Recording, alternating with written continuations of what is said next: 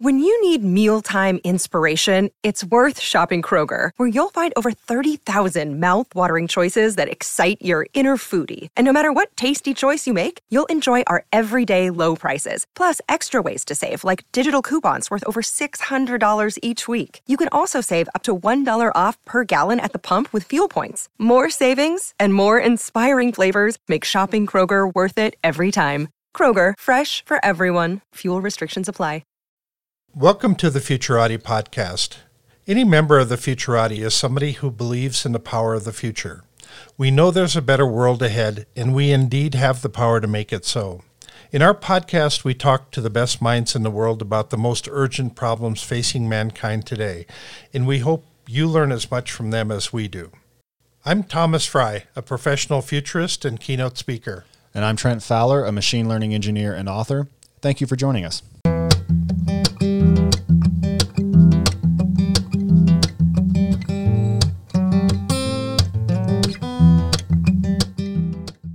Good evening, everyone, and thank you for listening to the Futurati podcast. Tonight, we're joined by Seth Levine.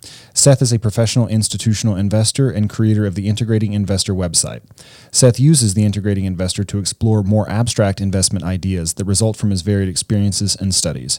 If you enjoyed this interview, please don't forget to like the episode and subscribe on YouTube or wherever you get your podcasts. And don't forget to check out our new website, futuratipodcast.com. Seth, thanks so much for coming on the show. Hey, thanks for having me. It's a blast. Absolutely. Let's hear a little bit about your background, your interests, and what brought you to working on the problems that you're working on today. Sure. I'll give you the long story, the short story. I'll take the middle road here. So, I've been a professional investor for, coming up on, just under 20 years or so. And I got into this business, in my early 20s. I was an engineer before that. And, just kind of came in green without a real background and kind of learned was learning the business on the fly. And, right around, and, I started off in the equities business. And then I moved over to the fixed income world. I had a seat kind of at a big bulge bracket bank covering bonds during the financial crisis. So I was literally at ground zero for the financial crisis. And, a few years later, we started getting all these very, large central bank interventions in the economy. And it was for the first time ever. And it just piqued an interest, what's going on here? Why are all these interventions? And, there were a lot of bold predictions that were out at the time, specifically what will happen with inflation and the dollar and markets and the economy. And really none of those predictions bore out. So it just kind of sparked a little interest, hey, what is really going on here? Why aren't these playing out? Why isn't the policy doing what the policy's supposed to do? Why isn't the negative impacts, why aren't they there all the people on the other, all the critics are suggesting? So just started getting into central banks at that point, and then I really got into kind of economics and just, it was like a whole wormhole from there. So still working, I've been in this investor role. And around, 3-4 years ago or so, I ended up just starting a blog as a vehicle really to really explore those ideas, kind of in a non-work way, in a sense. And, been writing ever since then. I started, I have a YouTube show that I do every Friday for the past couple months. And that's really my vehicle for exploring these investment ideas and really just untangling the cobwebs that are in my head related to a lot of these concepts, and also really just trying to create my own investment process. So it's really been a path of kind of not exploration, but self-exploration to a certain extent, but also really of educating myself as it relates to investing in economics. Yeah. So how much do you dabble in the crypto world then? Well, dabble is I've done nothing more than dabble. I've been around the crypto hoop, as I like to put it, probably since 2011. I was interested in it pretty early. I didn't I'm not a crypto millionaire, right? So I did not buy a lot. I did have an interesting trading experience that I'll share here if you're interested. But Please. I was drawn into the crypto world because of the politics of it all. Like I am very much a free market guy. I call myself a laissez-faire capitalist, and I think there should be free, unregulated money, and Bitcoin was going to be that, right? Bitcoin was kind of pitched at that at the time, so I got really interested in it. Started, kind of following it, kind of listening to the podcasts. Was kind of in that early crypto world. Finally, I just kept watching it, and then I remember, I was like, Bitcoin at the time was like $500. I was like, you know what, like this thing is getting shot up. And it ran from like 500 to like 1,000. I was like, man, like that's crazy. Like this seems like a bubble, right? So I'm like, you know what? Like, let me just buy a little bit just to understand it, right? Just to have an interest in it, and just as a way to kind of learn and tinker a little bit with. So I bought a very small amount, like minuscule amount. And like literally like a couple of weeks later, like the whole thing just crashed. It crashed down to like $250 or something like that. And it was a big lesson to me. And I think there's potentially an analogy now. It was that was when China first started to clamp down on crypto. Right. And that just made me realize, like, you know what, this is not what I thought it was. Like things over like in China, like the regulatory environment in China, like can impact your trading P&L, right? So what is going on here? So that was kind of my first skeptical position I took in crypto, and it's been made a little bit more, made like a small amount of money, but as of now, I've been in and out a little bit over the past couple of years. As of now, I own no crypto. I have dabbled with in the past, but that was my first experience in sort of diving into crypto, and I formed really over the years I've really formed a very nuanced and different view than I had at the start of it. So it's been a pretty interesting experience for me.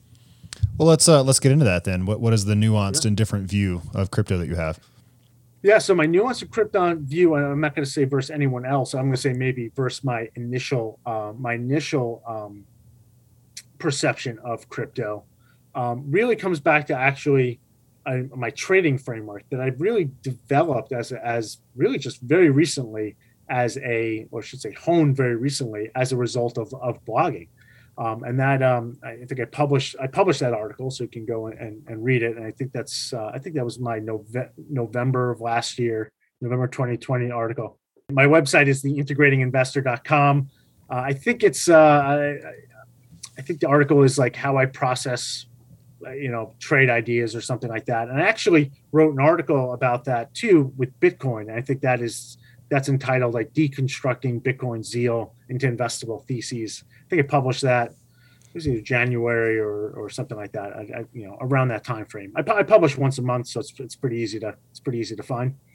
But so really, I've been able to break Bitcoin and really all crypto and really all asset trading in general, but let's specifically stick with Bitcoin, down into two types of trades. I have what I call a value trade and a momentum trade. Now, I use it a little bit differently. These have meaning in sort of the quantitative investing world, which is not my background, by the way. But I really see it as value trade being the sort of, what intrinsic value, or what is the real value proposition, the utility value of crypto, right? So what is the utility value of Bitcoin? Why would someone want to own Bitcoin? Let's keep it Bitcoin or Ethereum or whatever, right? Why do you want to own this? What is the sort of intrinsic value? What are the cash flow potentials or dynamics surrounding that investment instrument? Because ultimately investing is about making money from money. So It really has to come down to how are you going to make money off of this, right? It's very specific investing. So that's sort of the value trade to it. And early on, I was very much in that value trade. Like, this is going to revolutionize the world. Bitcoin is going to get adopted, and it's great technology. All the kind of the fintech spin. And I still see that. Like, I still see that fintech spin on crypto as being the value proposition of crypto. Right. So that's one leg of the trade, one type of trade. The other type that I've been more focused on recently has been what I'll call momentum, right? And really, it's just trend, right? We could there's different types of momentum, but we don't need to get into that here. But think of it as basically trend, right? Is the price going higher or is the price going lower based upon the direction that it's moving, right? And that's how I've been able to really get my head around crypto lately. Is do I think people are going to buy it and bid it up? Like simple as that. Yeah. For whatever reason, are institutions coming, or our central bankers going to own it? Are more retail going to own it? Are ETF buyers? Whatever the reason, is this price trend going to persist? Momentum. Is this price going to change direction? Value, right? That's kind of the way how I think of it. So, I've been more focused recently in crypto from a momentum perspective because I faded on the value. Now, that doesn't mean that I don't think there will be potential value in the future, but my personal expectation for it is significantly lower than it was 10 years ago. And that a big part of that too is because I've been waiting. It's like waiting for Godot. Like where Bitcoin is not, or crypto even, it's not really a nascent technology anymore. Like it's still new, but it's been around for over 10 years at this point, right? So where is the adoption? Right. And versus, I'm not an expert on this, but versus my own kind of initial value, utility value perspective, I would have expected kind of more utility. Yeah. It seems very much that it's mostly being used for trading now, which is fine. But that means I have to switch over to a momentum framework to trade it. Right. And I can't have that value framework still, right? Because there's an inconsistency there. And it's messed with my mind, right? So if Amazon and Walmart and a few of the other big retailers started accepting Bitcoin, would that change your thinking on it? As a payment system? Right. You mean like were they using it? Probably, yeah. I think so. It would have to be more than just, the odds and it would have to be more than just, a few retailers here and there. It would have to be, well, hold on. Let me take a second. It's not binary. Those would definitely give me more confidence in the utility value leg of the trade. Right. Yeah. So if banks started accepting deposits of Bitcoin and Ethereum, does that creates more utility, and that would increase the utility value in your mind? Is that correct? Correct. Yeah, that would make that utility value thesis stronger. Yeah.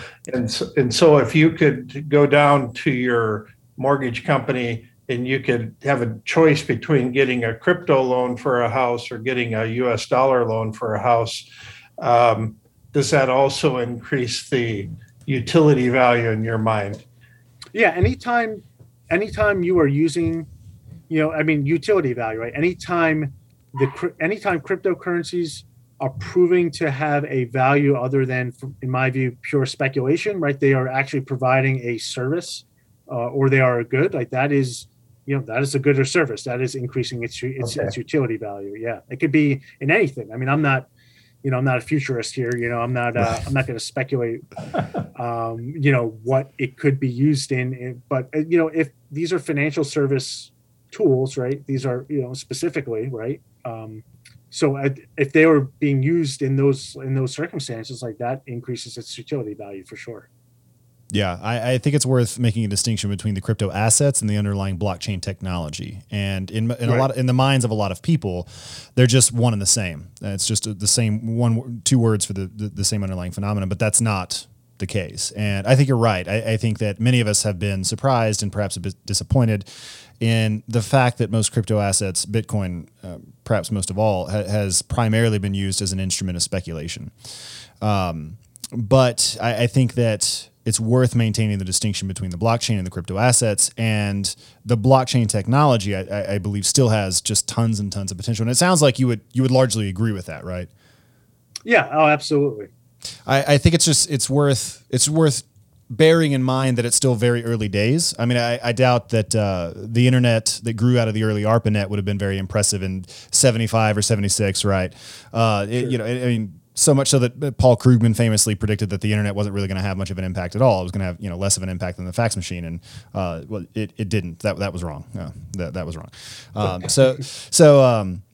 I'm excited both by crypto assets and by blockchain, but I do hope that as time goes on and it matures a little bit, you'll see more and more use of it as a medium of exchange, as an actual payment system. And there are people doing that. I mean, there are hardcore Bitcoin enthusiasts who do pay for things.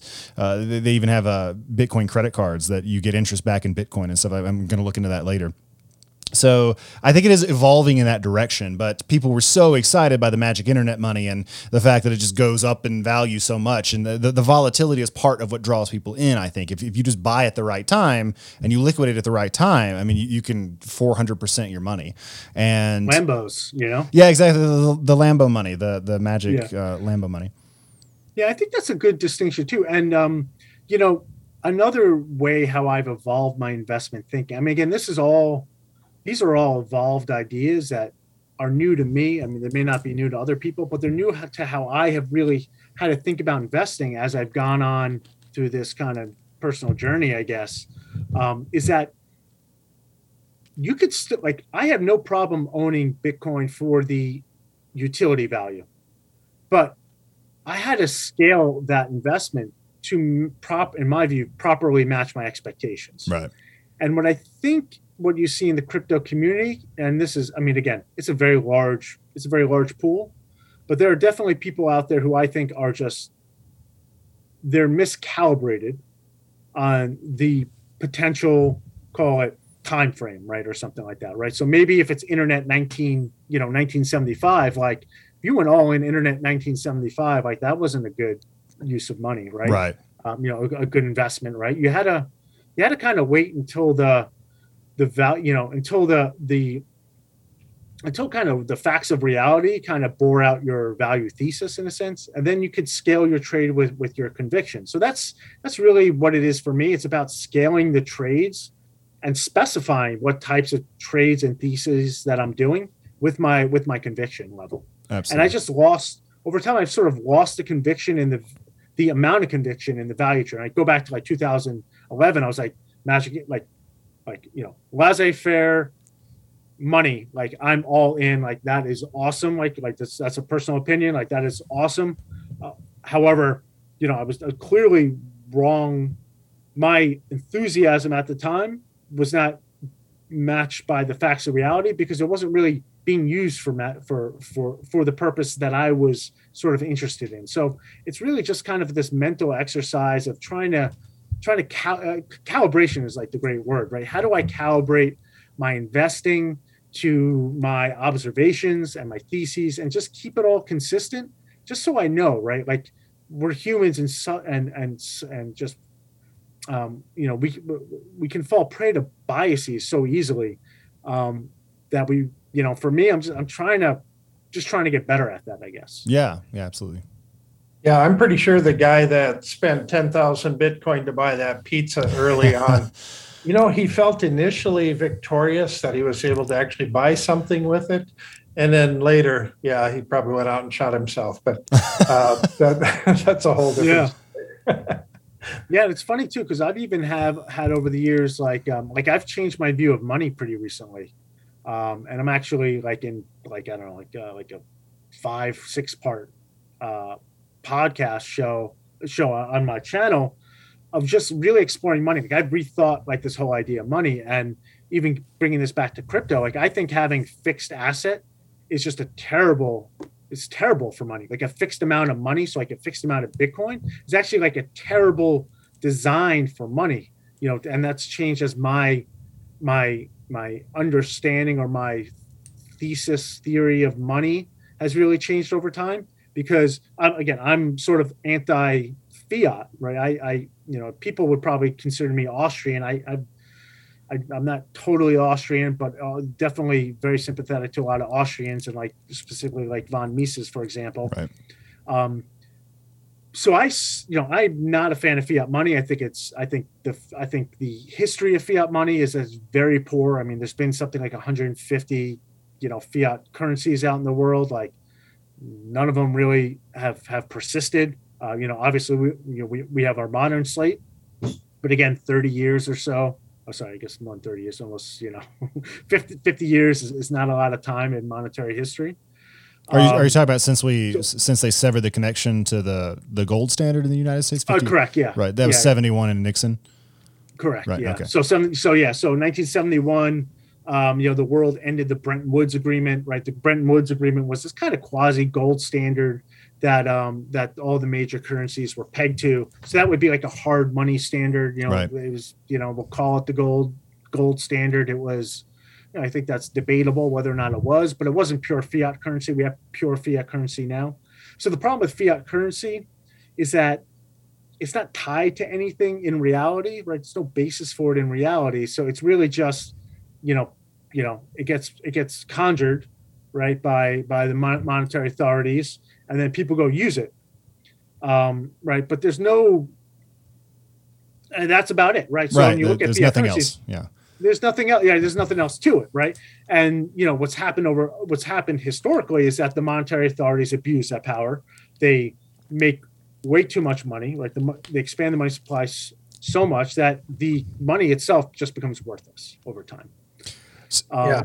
See, a national currency has an obligation to the people it serves within a certain country, within the borders of that country. And cryptocurrencies don't have an obligation to any specific group. And so the people that control that currency for a country, they try to manipulate the currency to get it to better serve the people of that country. And that's where things get out of control when they try to amp things up. They turn all the dials and flip the switches and everything. And that's when it gets out of control. I keep thinking in terms of let's ratchet this forward, 50 years and we're on the Starship Enterprise flying from the Earth to Mars. What's the economy on that spaceship and how does that get operated and who's pulling the switches up there? And that's when none of the things we talk about on Earth make sense anymore. Hey, I was told as a kid that we'd have flying cars by now, and we don't. I'm 41, so we do have flying cars. Actually, the first flying car was the Curtiss Air car back in 1917. I mean, it was never commercially viable or anything, but yeah. Which is it's something you want in a means of conveyance is a guarantee that it's not going to explode or fall out of the sky. Right. But anyway, yeah. But so like as it relates to currency, so then I saw Bitcoin as like, if you go back and you read the early, you could read the white paper on it. I mean, there is this, and even before them, there were the cipher, the whole cyberpunk movement. And that was a hard money, that was motivated by hard money, right? And by hard money, kind of a commodity based money, right? And so the whole Bitcoin was supposed to simulate that with a fixed money supply, and it was supposed to be deflationary. And I just don't think that so I thought that was great at first because again the gold standard. If you look back at history, the gold standard takes a lot of flack, but the gold standard really performed quite well, right? If you look back into these quote unquote kind of free banking histories throughout free banking periods throughout history, there've been a number of them, and they've been small, right? Because to your point, Tom, the manipulation of money by sovereigns is as old as it's as old a story as money itself, right? Even go back to like Rome, right? And I love the Roman example, but I'm going to screw this up. So if there are any kind of Roman Roman history buffs out there, please don't hold it against me. But like Rome had their coin, I think it was a denarius, right? Yep. And it was like under Nero, it was which is like right around kind of I think it was like 27 BC or something like that, right? It was like almost purely silver. And then like you fast forward a couple hundred years and it's like almost no silver in it anymore, right? And it's completely been stolen by the monetary authorities. And even though that was a hard currency, right, it was still kind of silver backed. it was still able to be kind of inflated away and stolen by the sovereign. So I'm very sympathetic to the whole. I'm very sympathetic to a private money kind of mechanism. And if you look back at free banking, right, there are these periods of, they're called free banking periods. They're not quite free, but they're significantly freer than what we have today. And, the foremost experts on these that I know of are George Selgin and Larry White. And they note a couple notable periods throughout history. You have the antebellum U.S., where it was like fairly unregulated or shouldn't even say, it was still very heavily regulated, but it was easy to start a bank in a sense versus, relative to today. You have areas like Scotland in the 1700s that were free. Canada had a very, freer, I should say. Canada had a very kind of laissez, hands off. I don't want to use the word free too much, hand at banking. And what you found is that when you put the management of supply of money into the private hands, they performed quite well, actually. I mean, they weren't perfect. And again, if you go back to Selgin and White's work, they often will point out that a lot of the times the regulations were to blame. Yeah. And, get into that if you like. But, the crux of it is that, I was very excited about kind of a private money, but kind of looking at these time periods, like I think you need to have something that is both tied to reality, right, tied to the real world, and also able to expand with the real world. Because I'm going to quote, one of my favorite kind of economic thinkers, John Tamny, as he puts it, money is a veil, right, and money is really just an abstraction that's supposed to represent kind of goods and services that you've produced and will consume in the future, and it's this trading mechanism. So if you cap the amount of money in an economy, in a sense, you're capping the amount of production in an economy. And to me, that's very undesirable, right? We want production to expand.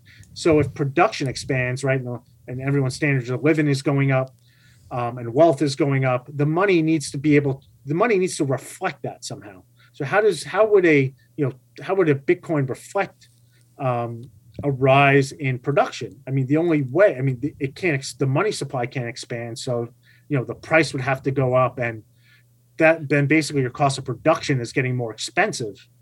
The thinking is that Bitcoins can subdivide each one can subdivide into 100 million bits, and that theoretically.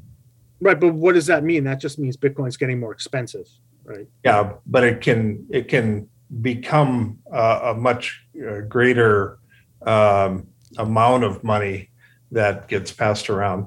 So it's not a finite. I mean, if you're dealing with quarters and nickels, you can't break them in mhalf and give them to somebody. Same with micro payments. That didn't work.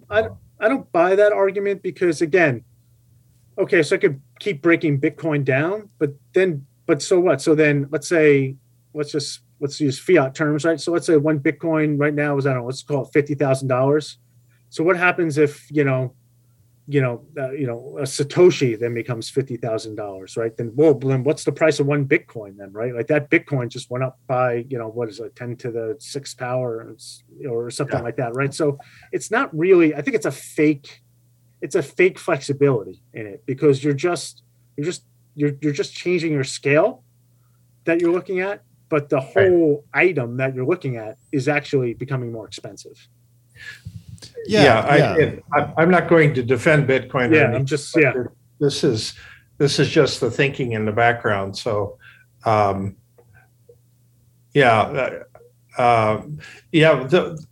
so a lot of people are thinking that the libertarian thinking is moving into the metaverse, and they want things that are, with the distributed autonomous organizations, the DAOs, and the metaverse, we're going to be able to create a set of rules that govern things.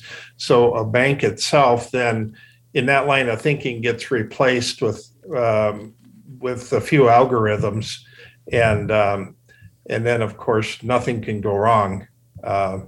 of course things go wrong all the time, and so that's part of the problem that we're going to run into is kind of managing the conflict that arises out of that.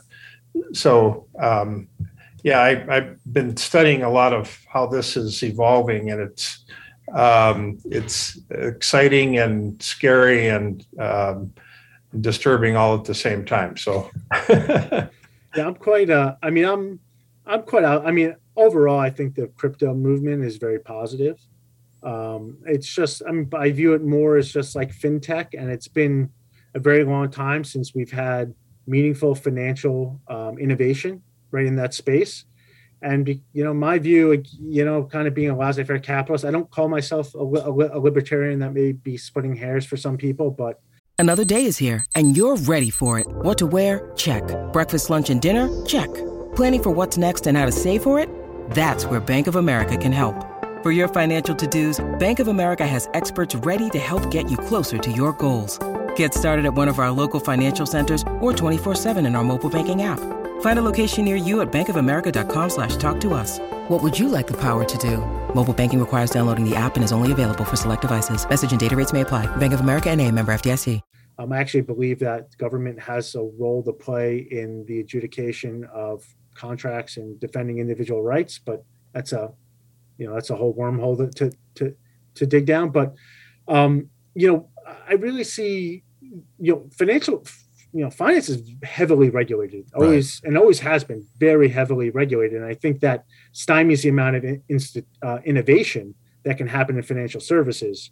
So the fact that crypto is coming in here and disrupting that and actually creating all this innovation in financial services, like I'm quite positive on, and of course, look, nothing ever goes fully according to plan, right? I mean, the future is by definition unknowable. So things will go wrong. And the question is, can you devise a system that is flexible enough and decentralized enough such that it can react, learn from the mistakes, kind of mitigate the negative fallout and kind of move on, right? You take the failure, turn it into knowledge, and then build something better on top of it. So I'm pretty positive on the crypto space in general, and kind of, I wish it all the success in the world. But like the real irony of what's going on in crypto and these DAOs, right, the distributed autonomous organizations, is like we're really just recreating banks in a lot of this stuff. We're really just creating these say the word centralized entities in financial services that are finding ways to accrue profits, which is, I think, is great. Like, I think you need the profit motive in order to actually create stuff in the world. So it's just interesting what is going on in the crypto space. It started off as a lot of kind of political theory, but it's really morphing into something very similar to what we have today, in just in a better form. I think we're getting innovation there. So. Yeah. Well, and I think it still has the advantage of the fact that Janet Yellen can't just decide to print twice as many Bitcoin tomorrow. So you may have your compunctions with a deflationary currency and issues with the fact that there's still a lot of centralization in the network, but it does have that. I mean, it's just cryptographically secured. You can't do anything else with it.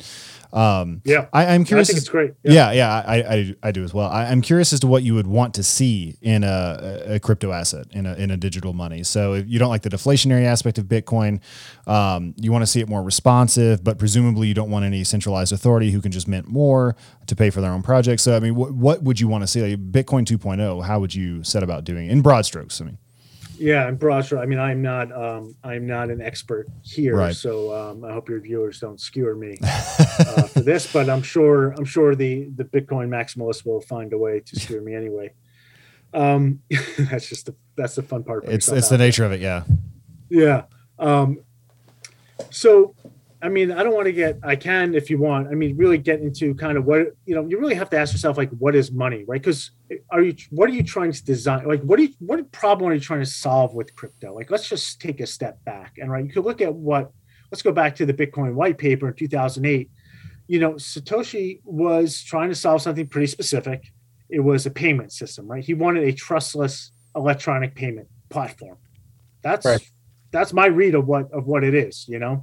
Kind of everything above and beyond that we hear today is really just that, right? It's all above and beyond that people are kind of either designing on top of the original Bitcoin, or just kind of making up, or holding or wishing that it is the case in their view. So, Bitcoin as a payment platform, I think has some good things and some bad things, right? I mean, I think the good thing about the payment platform itself is that it's decentralized, doesn't require, doesn't require any authority to be involved or verification, right? It's got a nice, kind of very elegant incentive scheme in there to keep things in check.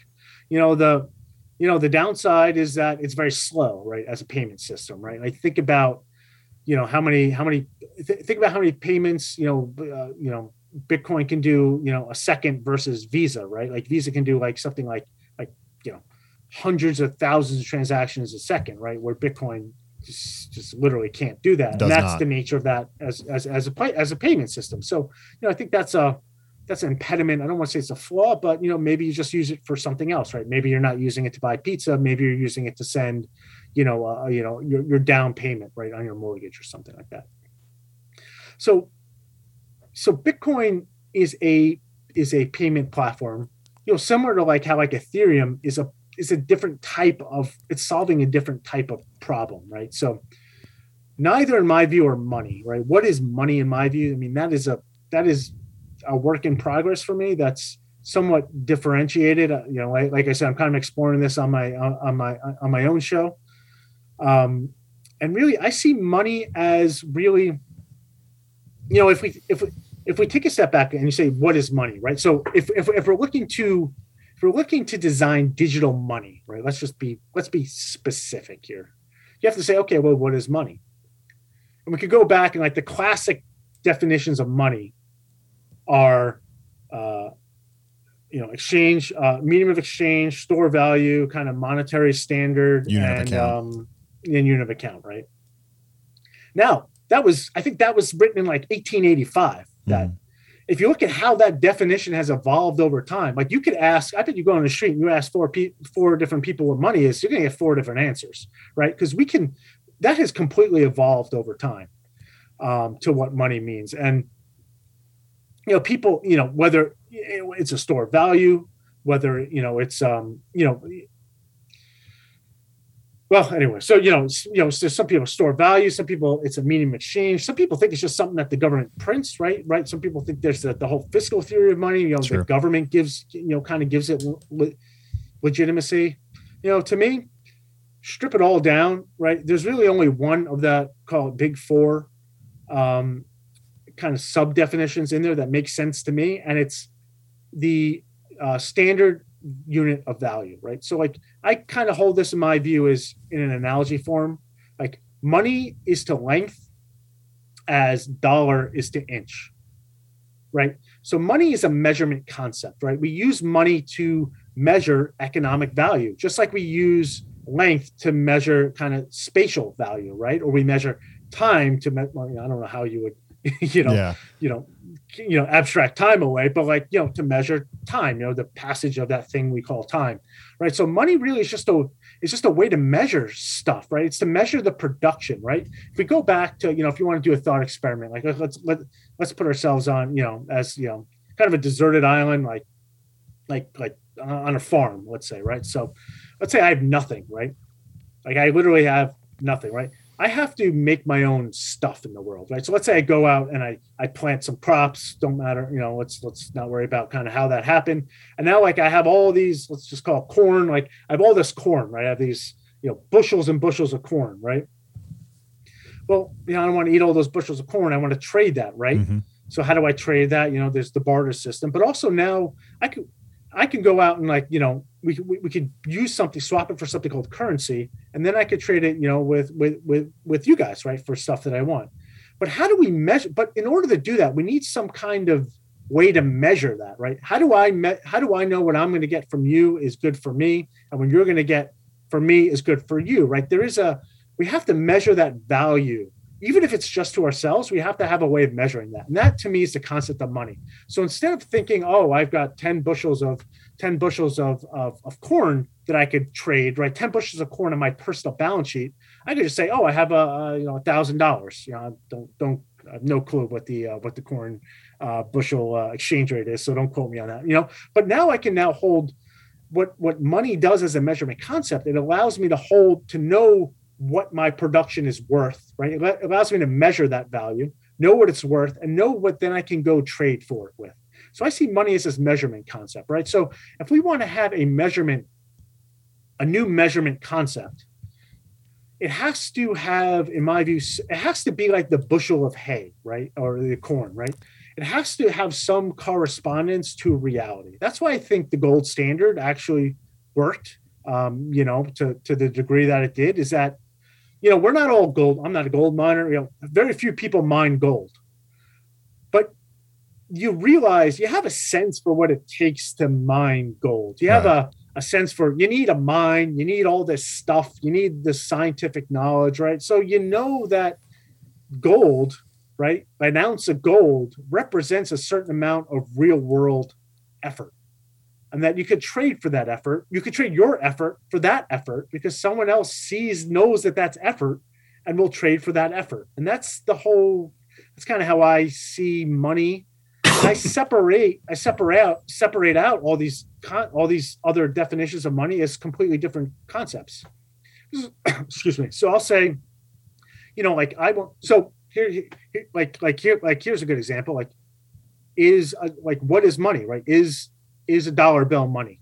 Like most people will be like, oh yeah, dollar bill's money, right? What about checks? Like, are checks money? Well, yeah, write you a check, like that's money. Like, what about credit cards? Like, is that money?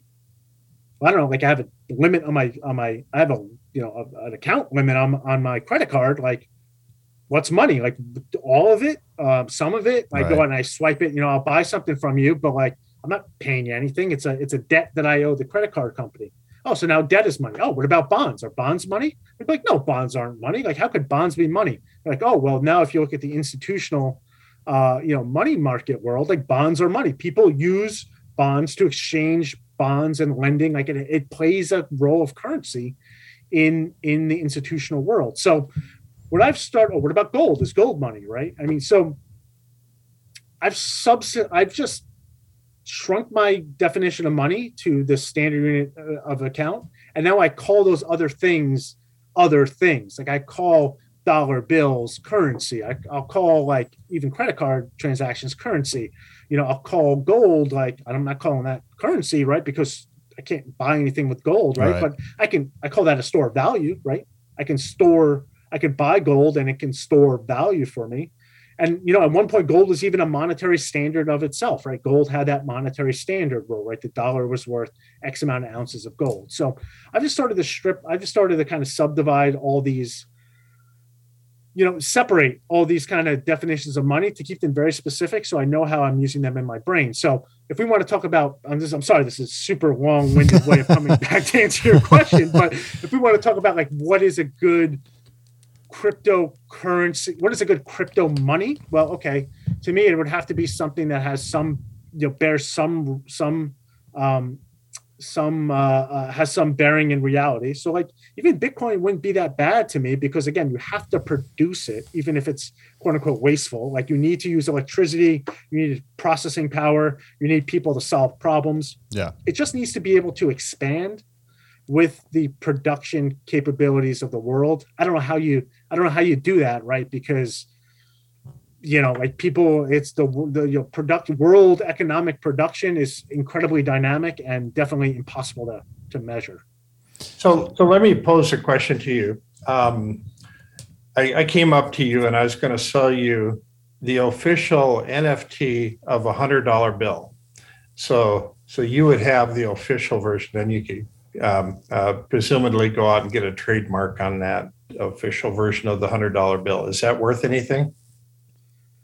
Yeah, I mean, keep in mind it's an NFT. It's not. Yeah, I mean, well, anything we may not be thinking the same thing of anything. To me is non-zero, right? Okay. So like there is, as an old kind of bond salesman I used to work with, used to say there are no bad bonds, just bad prices, right? So would I be willing to pay a penny for that NFT? Like, I don't know, like 1 cent, like maybe, like why not? Like, to me, like maybe there's some kind of option, there's an embedded option value in it, even though like it's most likely, in my view, again, not an expert in the field, but I'm pretty skeptical of NFTs. Like what you just said, like I can't see that having a lot of potential. I see that most likely going to zero in my sort of own estimation, but maybe there's some sort of, there's some option value in there. Maybe I could sell to you for 2 pennies or, or someone else. Yeah. So if we had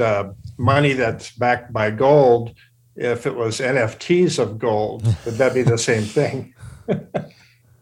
Again, not really super tight on my knowledge of NFTs, but I'd be pretty skeptical of that, again, from what I do know about commodity-backed NFTs are the future. Yeah. Commodity-backed JPEGs of monkeys. Yeah, exactly, right. It's because we live in a cartoon universe. Yeah. It's a great good metaphor. Yeah.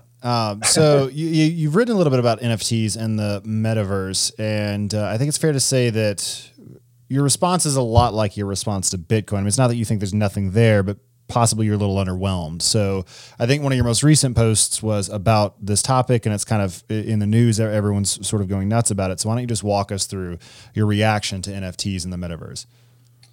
Yeah, I mean, that's, I wrote that article because I heard everyone was talking about the metaverse. I had a guest on my podcast whom I really respect, a guy, Hugh Henry. He was talking about the metaverse. I was like, you know what? I used to just kind of write it off as kind of like tech bros speak, like, okay, like I've had enough of that already, but, it's just kind of like everything else I find, there's, that was an overreaction, right? There seems like there is something there that people are getting excited about. And like, so I had to kind of just go see what it is. Right. So I did. And again, that's an article I'd written like 2 months ago, right? So in July, and so I mean, this is, if anything, I think you'll see consistent thinking kind of from me is that I have to understand what it is, and then I have to understand if it has utility value and if it has momentum value, and then I have to calibrate kind of my conviction to my position size, right? That's sort of my investment framework. That's the way how I think about investing these days. Sounds very simple. For me, it's very difficult to actually do. And it's definitely a work in progress. So, so again, it's like, what is the metaverse, right? So we have to already start, and people get very excited about the metaverse. Everything is going to be in the metaverse this, the metaverse that, right? So like, what is the metaverse, right? Like you have to go and like, look, like what is the metaverse? And at least what I can tell is like the metaverse is just basically like a virtual world. It's basically like the worlds of or lands of like a video game, right? It's an online living environment. Okay, well that sounds a lot less intimidating than the metaverse. So, you kind of look, okay, like when people say the metaverse, like what do they really mean? And what I found from my research is that, really, kind of Fortnite, that popular video game Fortnite is sort of like the largest quasi metaverse. Like there's no real metaverse per se where we all are living in avatars and kind of living in this virtual world, kind of all on our own. Like people are logging on to Fortnite and they're playing the video game, right? And they're doing, but they're doing more than just playing the video game, right? It is evolved into this whole social experience where they're meeting with friends to chat and hang out. There's actually now like virtual concerts on there. So it's becoming a whole kind of experience onto itself. Right. And now there are other metaverses that are popping up as well, who are trying to capitalize on this. One of them that I found is called like Decentraland, which is based off of, that's kind of run off of cryptocurrencies. And that is not owned per se, but that is very interesting that that actually has a digital economy, right? So the whole purpose of Decentraland is purely economic in a sense, whereas Fortnite is social gameplay. Like Decentraland, they're actually selling kind of virtual spaces of land, using a native cryptocurrency. They're using a native NFT to kind of record the rights to it. And the idea is that people are going to come in here, like spend actual money, real world money, converted into native cryptocurrency, and use that in this economy to actually start trading stuff and building stuff. So like people are building architecture, they're building casinos and games. And I guess, I have not I do not have an avatar in Decentraworld. Do not try and find me there, integrating investor Seth or anything like that. I'm not there, but you look at it and like these like parcels of digital land are actually trading, and people are buying them and selling them. And you look at something like Fortnite. Fortnite has something like 350 million users, or accounts, right? That's not users per se, sure.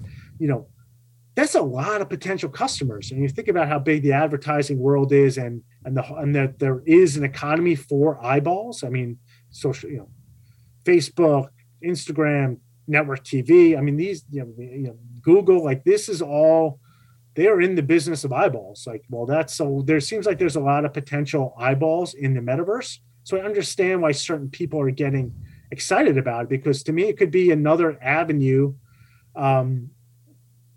commercial opportunity that is more akin, how I understand it, to like that advertising world than to maybe, living in a virtual world. We're all going to wake up and, plug into the matrix like Neo, wake up in the morning, kind of plug into work, plug into the metaverse, and at the end of the day, kind of plug out, or maybe even stay there. Like, that to me seems a little bit too sci-fi for me, for a variety of reasons. But, this metaverse idea, I mean, it doesn't exist now, but, so again, kind of breaking things down, I don't see it yet as having this huge value component. Like to me, like it's small again, right? So you just size the trade appropriately. But it's kind of, there's interest. It's not zero in my view, right? Like I understand why certain people are getting excited about it, and the utility that certain people are seeing in it. Again, it's very analogous to cryptocurrency. Some people I think are just, I disagree with my calibration of the value. Is different than what other people see in it. Right. So just to kind of take a step back, given everything that's happening with central banks, with crypto, with NFTs and the metaverse, all of these new technologies coming online, this new resurgence of interest in Austrian economics and private money, do you have any, I don't want to say the word predictions, 'cause you're not really in the business of that, but do you have any just general thoughts on the future of finance and maybe fintech more generally, if you want to take it in that direction? Yeah, sure. I mean, I like to I'm lazy, right? This is kind of what I got drawn into philosophy, and then it sounds like really dry and dull and boring. But for me personally, like, I was very, very influenced by the works of Ayn Rand, and her philosophy. And she has an article called "Philosophy Who Needs It," and this was a speech she gave to the students of the graduating class at West Point. And there's a line in there that just like struck me over the head like an anvil, like Wile E. Coyote, just the anvil falling off the freaking canyon ridge and just flattened, smashed my head into a pancake. And it was, I'm going to paraphrase it, I'm going to butcher it, I apologize to everyone out there, but basically it's something like, look, as a human being, like, we don't have a choice. Like, you need a philosophy in life, right? Your philosophy, now I'm going on, analogy here. Like, your philosophy is basically the operating system for your brain. Like, as humans, like, we have choices. Like, a human being by nature, we have choices. And our philosophies, whether we know it or not, are really what drive those choices. And, she said it totally different, way more eloquently. Right.